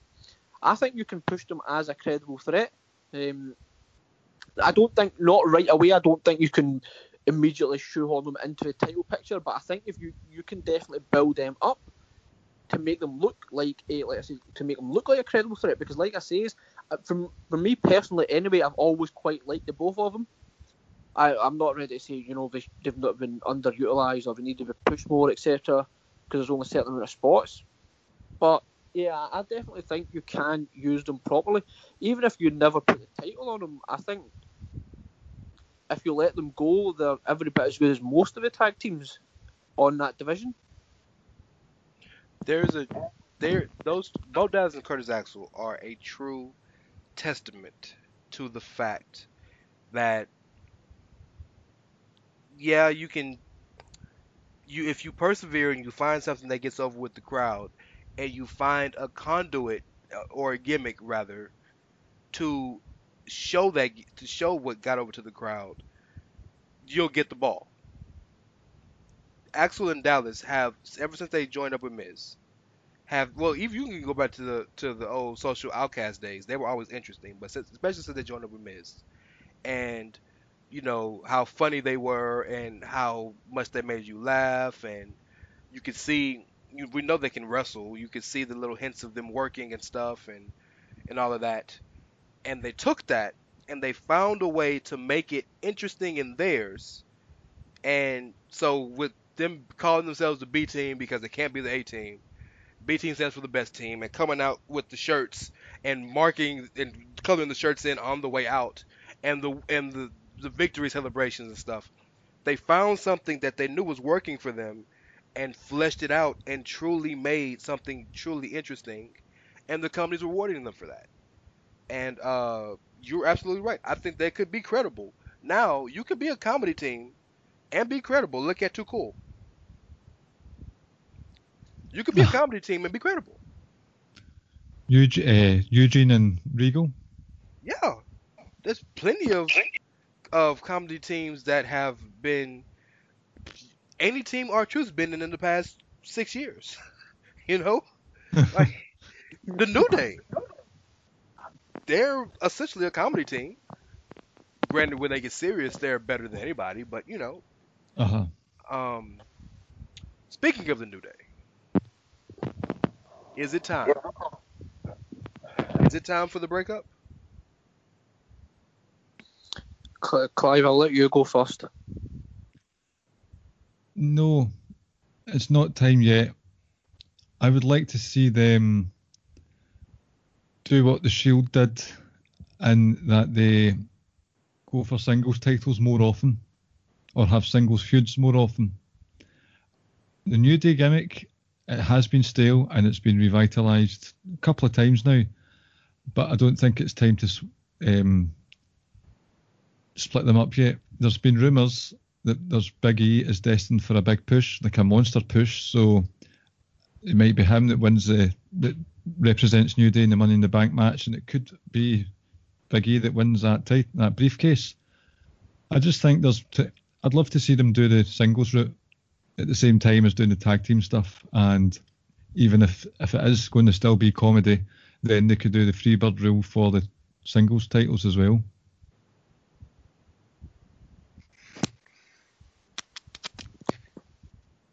Yeah. Go ahead. Yeah, go ahead. I know you wanted to say something about it.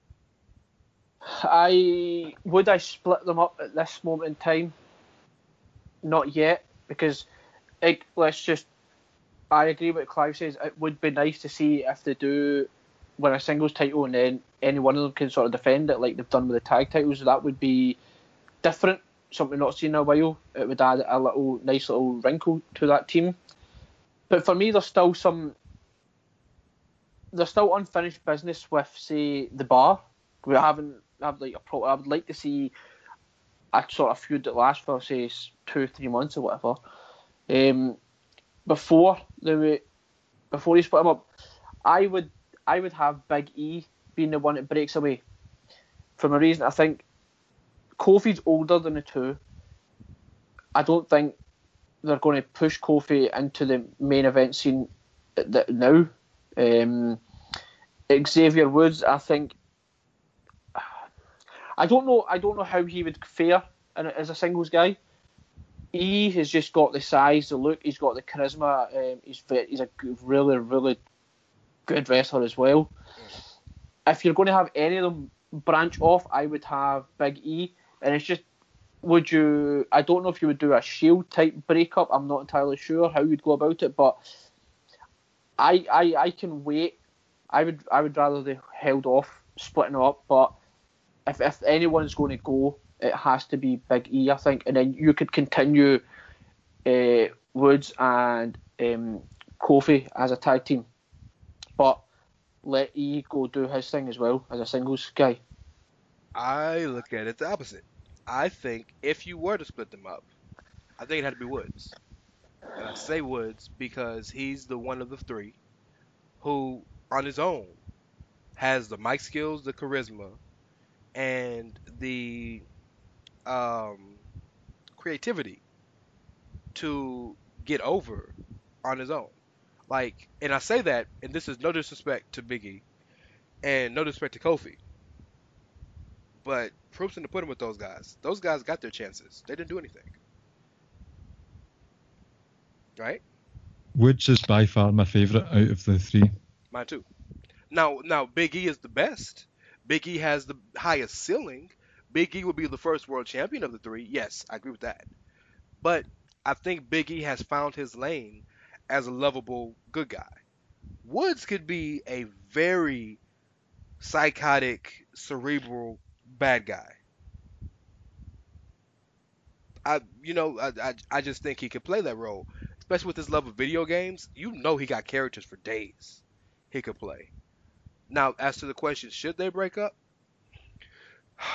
I hate to break up a team with this much history, and I would hate to do it just for the sake of doing it, but I think that there is no better time than Money in the Bank. How would What you go about doing it? Can I offer how they would go about doing it? Please. If you don't Go mind. ahead. Please. I think it would be a great idea and a pretty big rating spike if next week on SmackDown, in order to finally determine who's going to be the Money in the Bank, they have a triple threat match between the three of them. And that determines who goes through. So it's friendly at first, and then it gets a wee bit heated. And say Big E wins it, and he goes into the briefcase match. And that sort of gets the dissension in the ranks. So, excuse me. So I think that would be an interesting one to do. I would go out my way to watch that match, even if it is on TV. You could definitely go about that way, and that would be a very interesting way. But can I offer an alternative? Go ahead. I like the thing they're playing up that nobody knows who they're gonna pick. You'll know the night of. I think that's cool because that's the beauty of winning the way they did, and the freebird rule if you want to use, right?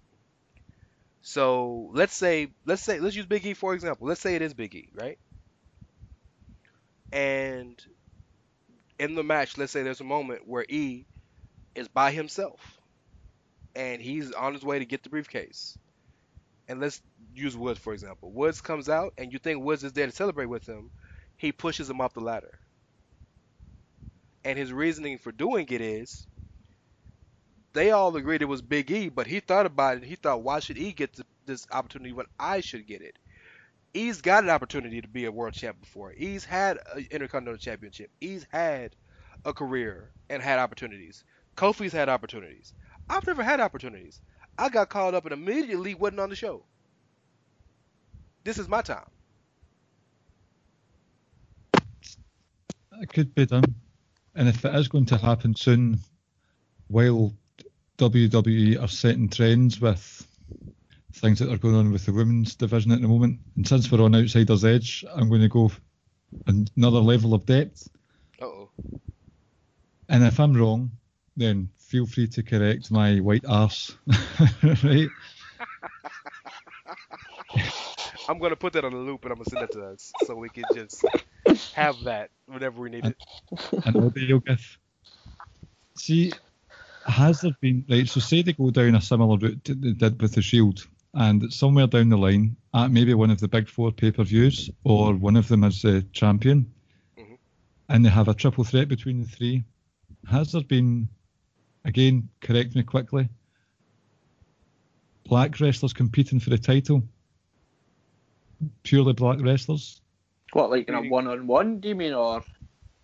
For the like in the main event feud. For a world championship. Uh-huh.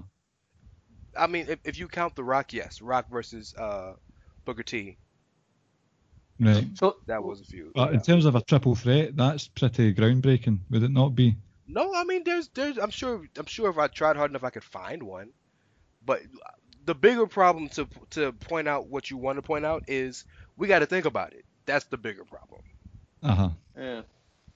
That's what I was thinking about. Like, What Yeah. if let's just it's Big E who's in Money in the Bank. Everyone is laid out. Kofi or Xavier Woods, whoever, come down and then they climb and take the briefcase down, right? So they pull So it you could, over. yep, something similar to that. Or could you possibly say, again, we'll just use Big E as an example. Big E's in the match, Big E wins it clean, no issues, nothing, all New Day celebrate. 2-3 months down the line, AJ Styles, Nakamura, who has a title, is beaten up and lying in the middle of the ring. And out comes running Xavier Woods with the briefcase. And then he cashes in. Free and roll then- rule. Yeah. Yep, and then that there causes issues within the team.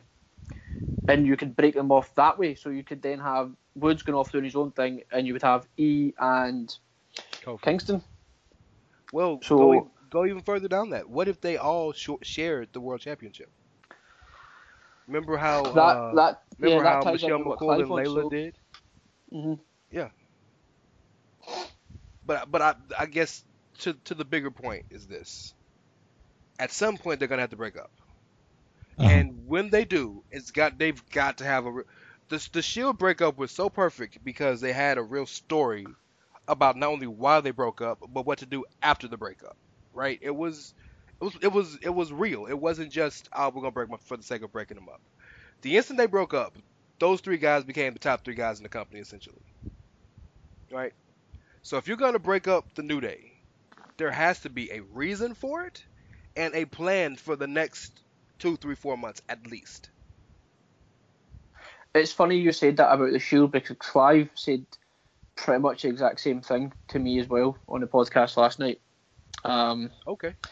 So yeah, and the thing, just sort of talking about the Shield, the great thing about the Shield, it was what was so unexpected about it. Everyone thought it was going to be Ambrose that would be turning because Yes. they kind of seemed to be planting those seeds, and then when it was Seth, like everyone was like, "Oh wait, I didn't see that coming." So yeah, I agree. I can get on board with the idea that Woods or Kingston or whoever causes the other one to lose Money in the Bank and they win it, or they win the Money in the Bank and it's like the three bird rule, and then they keep the title, and again it's the three bird rule, and they all defend it. Or if you want to split them up, I can get on board with that. I can get on board with any of them. But like I said, I'll just harp back to what I said initially. I'm just not ready to see them split up just yet. So Isn't that the best time to split a tag team up before they've reached their before they become, before Stale? you get to the point, yeah. which was the point, by the way. That was the point of the reason they broke the shit up when they did. Could Yep. they got another year out of it? Sure. But from a team perspective, they were never going to get higher than they got at that point because they had just beat Evolution back to back cleanly. Which was the beauty of them doing it right then and there because they stopped it at the hottest absolute moment they could have stopped it at. Yep. And the So- beauty of the thing with Evolution was that they eliminated all three as well. Yeah. Without yep. So yeah, I understand that sometimes you do it. It's that whole, if you want to use it in a sporting term or whatever, you would rather get rid of a player 1 year too soon rather than 1 year too late. Pull up Bill Belichick, yeah. Yep. So I understand that. Like I said, I hope they don't do it just for the sake of doing it. That's probably That's the fear. my main yes. point. Yep, that's it. So don't do it just for the sake of doing it. Actually have a plan for all three of them. If you don't have a plan, Don't do it. Yeah. And if you don't have a plan for them as a singles, please have a plan as a tag team. But there's Because like I said, yeah, go ahead. no, I was just saying, there's still some feuds there left in the tag division that you can have. where you don't need to do it. But let's say if they're going to do it, they must ensure that there is a plan in place, because then ultimately, what was the point? Yeah, but I think there's no better if you were to do it, and I don't know if they have a plan or not. I just feel like this is the best time to do it, seeing as they keep pushing. No, you don't know who's going to be in the match, and the ambiguity of it, and they don't really have anything to do. I don't know, man. I just the Miz TV they had with all three of them was really interesting to me. That because Miz was trying to turn them against each other, and WWE likes to do a lot of foreshadowing. So I don't know if that was foreshadowing or just filling time, and it could have been a little bit of both. But so, um, anything else you guys want to go to, or are you ready for the quiz? Well, from your evil scientist laughs earlier, I'm not sure if we are ready for it, but there's only one way to find out. Look, if anybody can say nothing to me about how a hard quiz, it's you, Clive, because you have the absolute hardest quizzes ever created. Fucking hardcore title. Okay. I will fight. I will fight on my deathbed that is the greatest title in the history of professional wrestling. The hardcore title. I think it was more so just a 24/7 rule, to be honest, as opposed to Yeah. the actual title itself. Yeah. So no, it's just, I don't know, happy memories from childhood, I suppose. Oh yeah, that hardcore title 24/7 rule is probably some of the most entertaining stuff we've ever seen. Yep. Okay, so is it fucking quiz time? Do you want me to? A live rendition. Do you want a live rendition? Give it to me. Would you like it in Drew McIntyre's accent? Well, isn't Drew McIntyre's accent like the same as yours? No. No, his is a lot more cleaner and posher. Yeah, it's a lot more. I spent too much time on the Americas. That accent is not a true representation of Scotland. Oh. Okay. So I'll do it just for laughs. Right, will I put your name first in this one? However you figured it to do it. This is very weird. I get it. This is like the Ricky and Clive and Outsiders Edge Super Show. It's fucking quiz time with Outsiders Edge and Ricky and Clive and Dolph Ziggler. Dun, dun, dun, dun, a fucking WWE quiz. Okay, then now.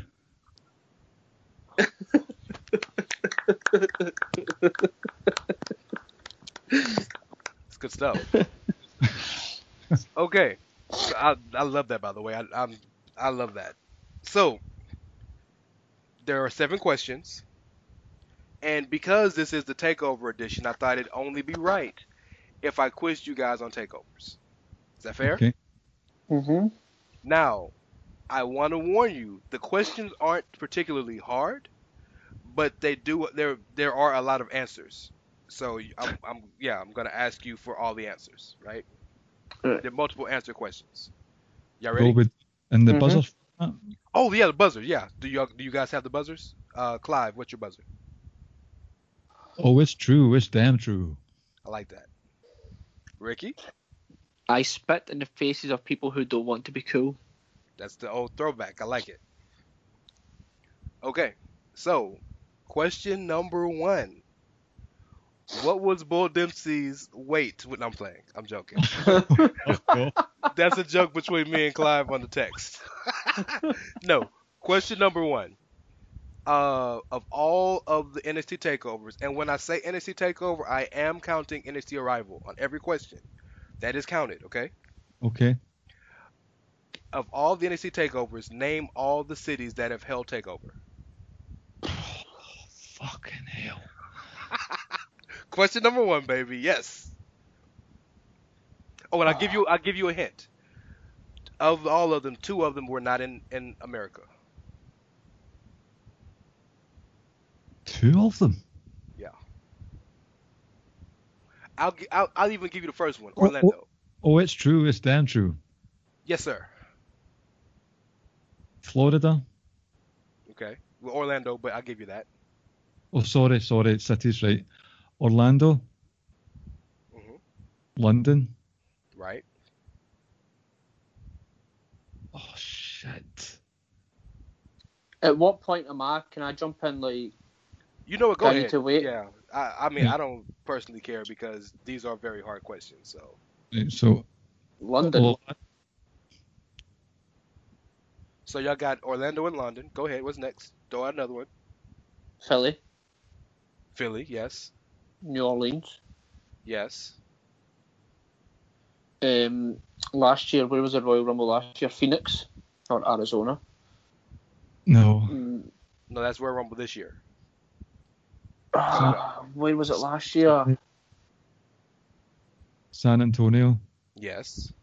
Houston, Yeah. You better say my city. Brooklyn. There you go. That's a big one. and I know I need to get this one correct. Where the hell was it? There are three left. Did I say New Orleans? Yes. There are three left that you haven't said. Y'all want a hint? No. Toronto, Toronto is one. Yes. Couldn't remember. Dallas. WrestleMania 32. Yes. And one more. And it's the Chicago. one you guys should all remember. It's the one coming up. Chicago. Good job. Chicago last year. Okay. So see, that wasn't too bad. Is that too hard? It seems No. hard first, and then when you sit and think about it. It gets worse. It gets way worse. Excellent. Thank you. This one shouldn't be too difficult. Question number 2. Of all of the NXT takeovers, again counting NXT Arrival, 4 of them have ended without an NXT Championship match, men's NXT Championship match. Name the 4 matches. Oh, I wish you guys could see Clive's face right now. should He is stop talking about regretting it. even wanting to do this. Don't even worry about the buzzers, man. Y'all work together. I get it. It's difficult. Just work together. I can only think of one right now. What is it? Right, what's Um, your- Gargano Ciampa. Okay, that's one. Bailey Sasha Iron Man match, Iron Woman match. That's number 2. The tag team title match between DIY and Authors of Pain. Where Ciampa turned on Gargano. That's number 3. That was last year. One more. I know. Oh shit.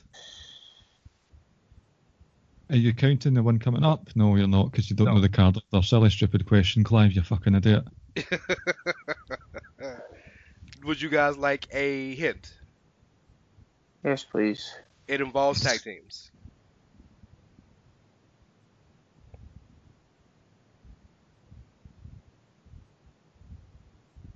This is entertaining stuff, y'all.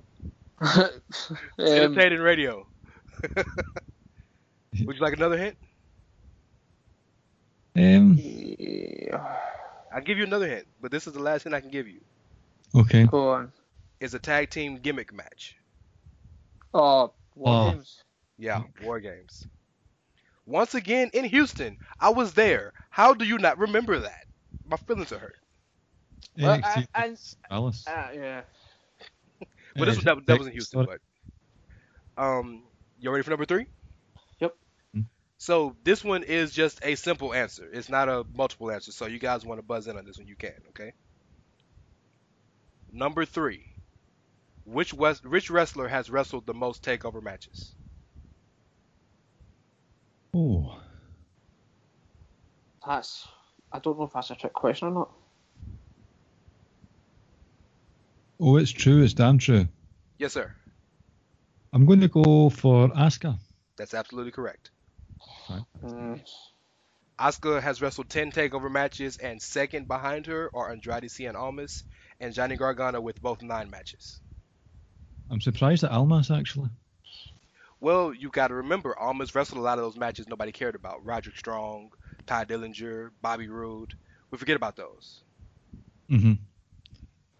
Okay. This one is another easy one. How many lead announcers have called NXT takeovers and name them? What was the last thing you said there? How many lead announcers, like play-by-play, not the guys on the side, not Corey Graves or William Regal, like the play-by-play announcers? How many lead play-by-play announcers have called NXT takeovers and named the people? Oh, It's shit. really, I promise you, that's a lot easier than you think it is. No, That's there's my hint one. for you. There's one that I can't remember. That's why I asked the question, because it's one I know you guys won't remember. By the way, he's from Houston. Is it Bruce Pritchard? No, it's not Bruce Pritchard. It's not Bruce Pritchard. It's not Booker T. It's not Stevie Ray. No, it's not Caitlyn. It's none of those people. It's not me. Right. Two of them are Tom Phillips, Hmm. the face fucker, Yes. and Mauro Ranallo, Yes. who loves alliteration a bit too much. Mamma mia. Psycho from Sicily. What's that other guy's name? Ricky, you're not even gonna venture a guess here, are you? I thought I had him, but I don't think he's from Houston. But I'm just going to take a guess. Is it Matt Striker? No. His Good try. name starts with R. His name does start with the R. His name. Okay, I'll give you a hint. His name is the same name of one of our good friends. First name.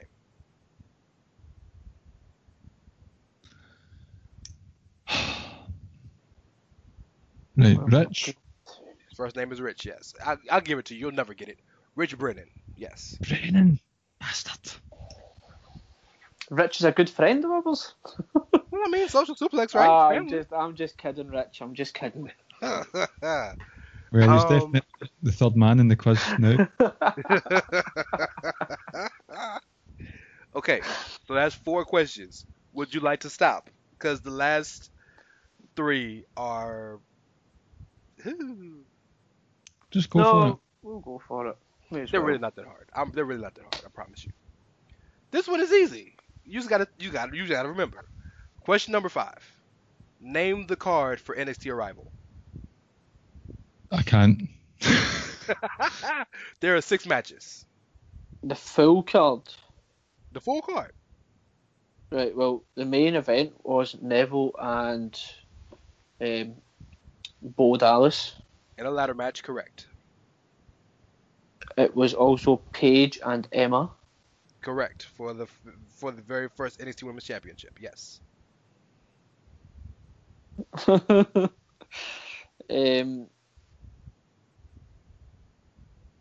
Honestly, I couldn't even begin to remember the rest of them. Okay, so there's a tag title championship. Who was the tag champions back then? Was it not the Ascension? The Ascension, and they wrestled a team from back in the day that we said earlier in this podcast. Too Cool. Too Cool. That's a third. 3 more matches. You know what? I'm not gonna be mean. One of them. Cesaro and Sammy. That's another one. And I'm gonna give you one of the other 2 because I would be really mean if I counted it because the match it started but it didn't finish because Rusev beat him up. But Tyler Breeze versus Xavier Woods. Right, see, before we continue, now you need to remember Takeover, Arrival. Mhm. UK didn't get the network till after, right? I think no, that's not right. No, Arrival was the very first show on the network. Arrival's what, end of 2013? Beginning of 2014? It was February 27th, 2014, right before WrestleMania. This was the I don't know who the other one is. Mojo Rawley versus CJ Parker. But did you make a mistake when you said Ascension faced Too Cool? Yes, that is not a mistake. Are you fucking kidding me on? Well, No. were they not the first ever NXT Tag Champs though? No, they weren't the first. The first NXT Tag Champs were Oliver Gray and Neville. Yeah, and Neville, that's right. Too Cool. Am I getting... Right, hold on. Yes, Too Cool. As in the guys. This was before you had like the real love affair with NXT, though. I think. Aye, it was, and I think it was before we had the network over in the UK. I'm sure it was. Let's find out when we got. When did we get the network again? Do you know? If Jerry that's the Lawler. case, I feel bad. I feel bad if that's the case. Grandmaster Sexy, too cool. Yes. That too cool. Yes. Bryan Christopher and Scott Taylor, yes. That is very, very random. We got it in later on that year. Aye. Yeah, we got it, according to this site, WWE Network now available in the UK and Ireland, and that was dated, what date was that? 19th of December, I think it just said. Yeah. So we got it late December. Around about its rival. Or Revolution. That's what it was. Yeah, probably. Yeah. Well, do you want me to stop? Because I got two more, and I feel bad now. No. I'm still a history buff, even though I refuse to believe Too Cool were in a developmental brand. Well, that's the funny thing about the Ascension. Yeah, they were dominated in NXT, but they never wrestled anybody. There's three. Huh? It sounds like a Mad Lib. No, it's real. It's very real. The four teams they wrestled at takeovers were Too Cool, Kalisto and Ricardo Rodriguez. Then the next one, Kalisto and Sin Cara, the Lucha Dragons. And then finally they fought Hideo and Finn in Finn's debut. Oh, that tape was unbelievable. Right. By the way, the next question is, how many people have debuted at TakeOver? In fact, I'm not going to be mean like that. 12 people have debuted at a TakeOver. And Finn Balor isn't one of them. So when I want you to pay attention to the actual, to the question. Because when I say debut at TakeOver, I don't mean sitting in the crowd. I mean in an actual segment or match. Okay. And I mean like their first time ever being on television. So like I'll give you a hint. Baron Corbin doesn't count because he had been on NXT TV before and was re-debuted at a TakeOver. Does Nakamura count because he was in a very short? It does count, right? So Nakamura. Adam Cole, yes, that's 2. Ember Moon. That's 3. Right. Kevin Owens. That's 4. Ricochet appeared on NXT, didn't he? Yeah, he was on TV. Yes. So he doesn't count. So you guys ECT was in the crowd. And he was on TV. Remember, he had a promo. Yep. So far, you guys got Adam Cole, Kevin Owens, Ember Moon, Shinsuke Nakamura.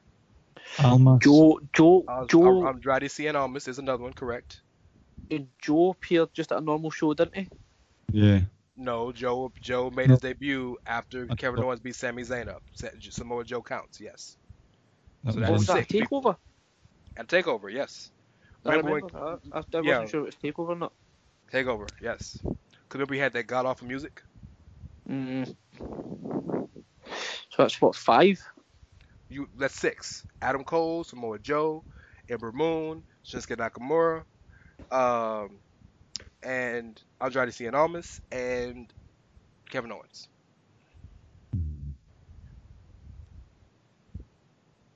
Do you guys need some hints now, or you want to keep thinking? Some hints, please. Yes. Who's your current NXT champion? Oh, Aleister Black. Okay.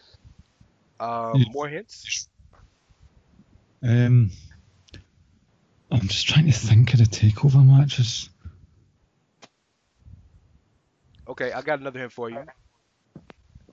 This particular wrestler lost his last name once when he got called up, or as he was called up. As he was called up. So that he lost his last name not the second he got called up, but on the main roster he lost his last name. Apollo Crews? Apollo Crews debuted at TakeOver, yes. 4 more people, and I will give you another hint. 2 of the people are a tag team. Yeah, I was trying to think. that it would be a tag team. They are a tag team. They were a tag team then and are still together as a tag team. Harper and Rowan. No. Good. That's a good guess. So we've got the Revival. We've got who's still a tag team just now? Authors of Pain. Authors of Pain. And you have 2 more left. Would you like hints or you want to think about it? We'll take some hints. We don't want any dead air. Okay. One of them. Okay, well, both of them are Japanese wrestlers. Itami. Atami and No, Itami was on TV before his takeover. not on NXT TV because he didn't have a match at Takeover. He got his takeover when he signed his contract in a segment, but it wasn't on TV. That was still wrestling for Noah. But his first appearance in WWE television was at a Takeover. He came out as Kenta, changed his name as Hideo Itami, and the Ascension came and tried to beat him up. That was at a Takeover. That was what takeover was that? That was the Takeover where they lost the titles, where Ascension lost the titles to the. So what was that? Was it Takeover Fatal 4-Way or Yeah, it maybe was. after that? I didn't realize that was a takeover. Yeah. That was Fatal 4-Way, I think. Yeah, because the Ascension lost the tag titles and then came out mad at Hideo. And one more person, and he's also Japanese. This is one of those that's not a fair answer. This isn't fair. Like this is a trick answer. Is it Kenzo Suzuki? No, that's a good guess and bad guess at the same time. This wrestler doesn't wrestle for WWE. Oh, Liger.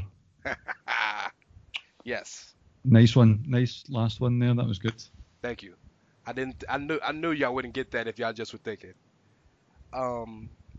And last question, and this might be the easiest one. You just got to think about it. Oh, you've been saying that the whole night. These aren't hard, I don't think. But I'm an NXT nerd, so maybe they're not hard for me. We had a quiz last night where half of the questions had already been discussed in the episode, and we still got them wrong. Do you know? It's the pressure of a situation. That's probably what it is. If and when we ever have this quiz with other guys on the Social Suplex Network, we might struggle. It's the pressure. The pressure gets to me. Just so you know, when it comes time for the Social Suplex Super Quiz, I will have left the network in fear of credibility. Oh, he's already put his notice in. We're like during the podcast before the quiz, we're like regular season James Harden. The moment the quiz comes on, we're post season James Harden. We just choke. Too soon, man. Too soon, dog. Too soon. Ooh, I'm glad I'm not a Rockets fan. That would hurt my feelings. Okay, last question, and I will give you a hint to start it off. Okay. Question number 7. If you do not count Takeover Chicago 2, the one coming up, and you do count NXT Arrival, okay? If you don't count the Takeover coming up and you do count the first NXT Arrival, how many NXT Takeovers have there been? 20. No.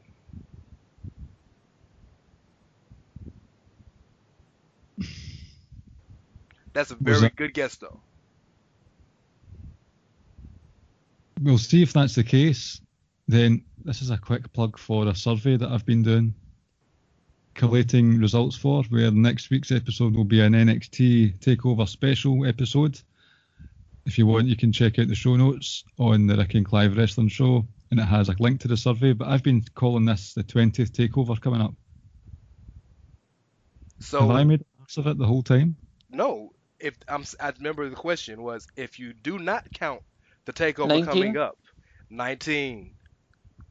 Haha. Because I'm not counting the one coming up. Exactly. It'll It's be 20. 20 after this one coming up. I don't think I counted. I think I fucked up my survey, guys. Well, you might have, but you've still got it right. Technically, you did, yeah. It's 19 takeovers so far. It'll be 20 after Takeover Chicago 2. hmm That wasn't too So, bad. No, that was fine. That was actually good. and I managed to get a cheeky plug-in for the survey as well. So, Well, maybe that was the whole reason for the quiz, huh? oh, um, if I could, guys, we would do a nothing but NXT podcast. I love the show that much. Everything going on that show is fantastic. If you watched it last night, then you saw Ricochet literally break the laws of gravity. oh, It's ridiculous. Hmm. Velveteen Dream's jaw is still on the ground. Um, but nonetheless, I appreciate you gentlemen rocking with me today. Appreciate We've been being on on. here for a very long time, so I think it's time to go ahead and say our goodbyes. But let them know where they can find you at. Clive.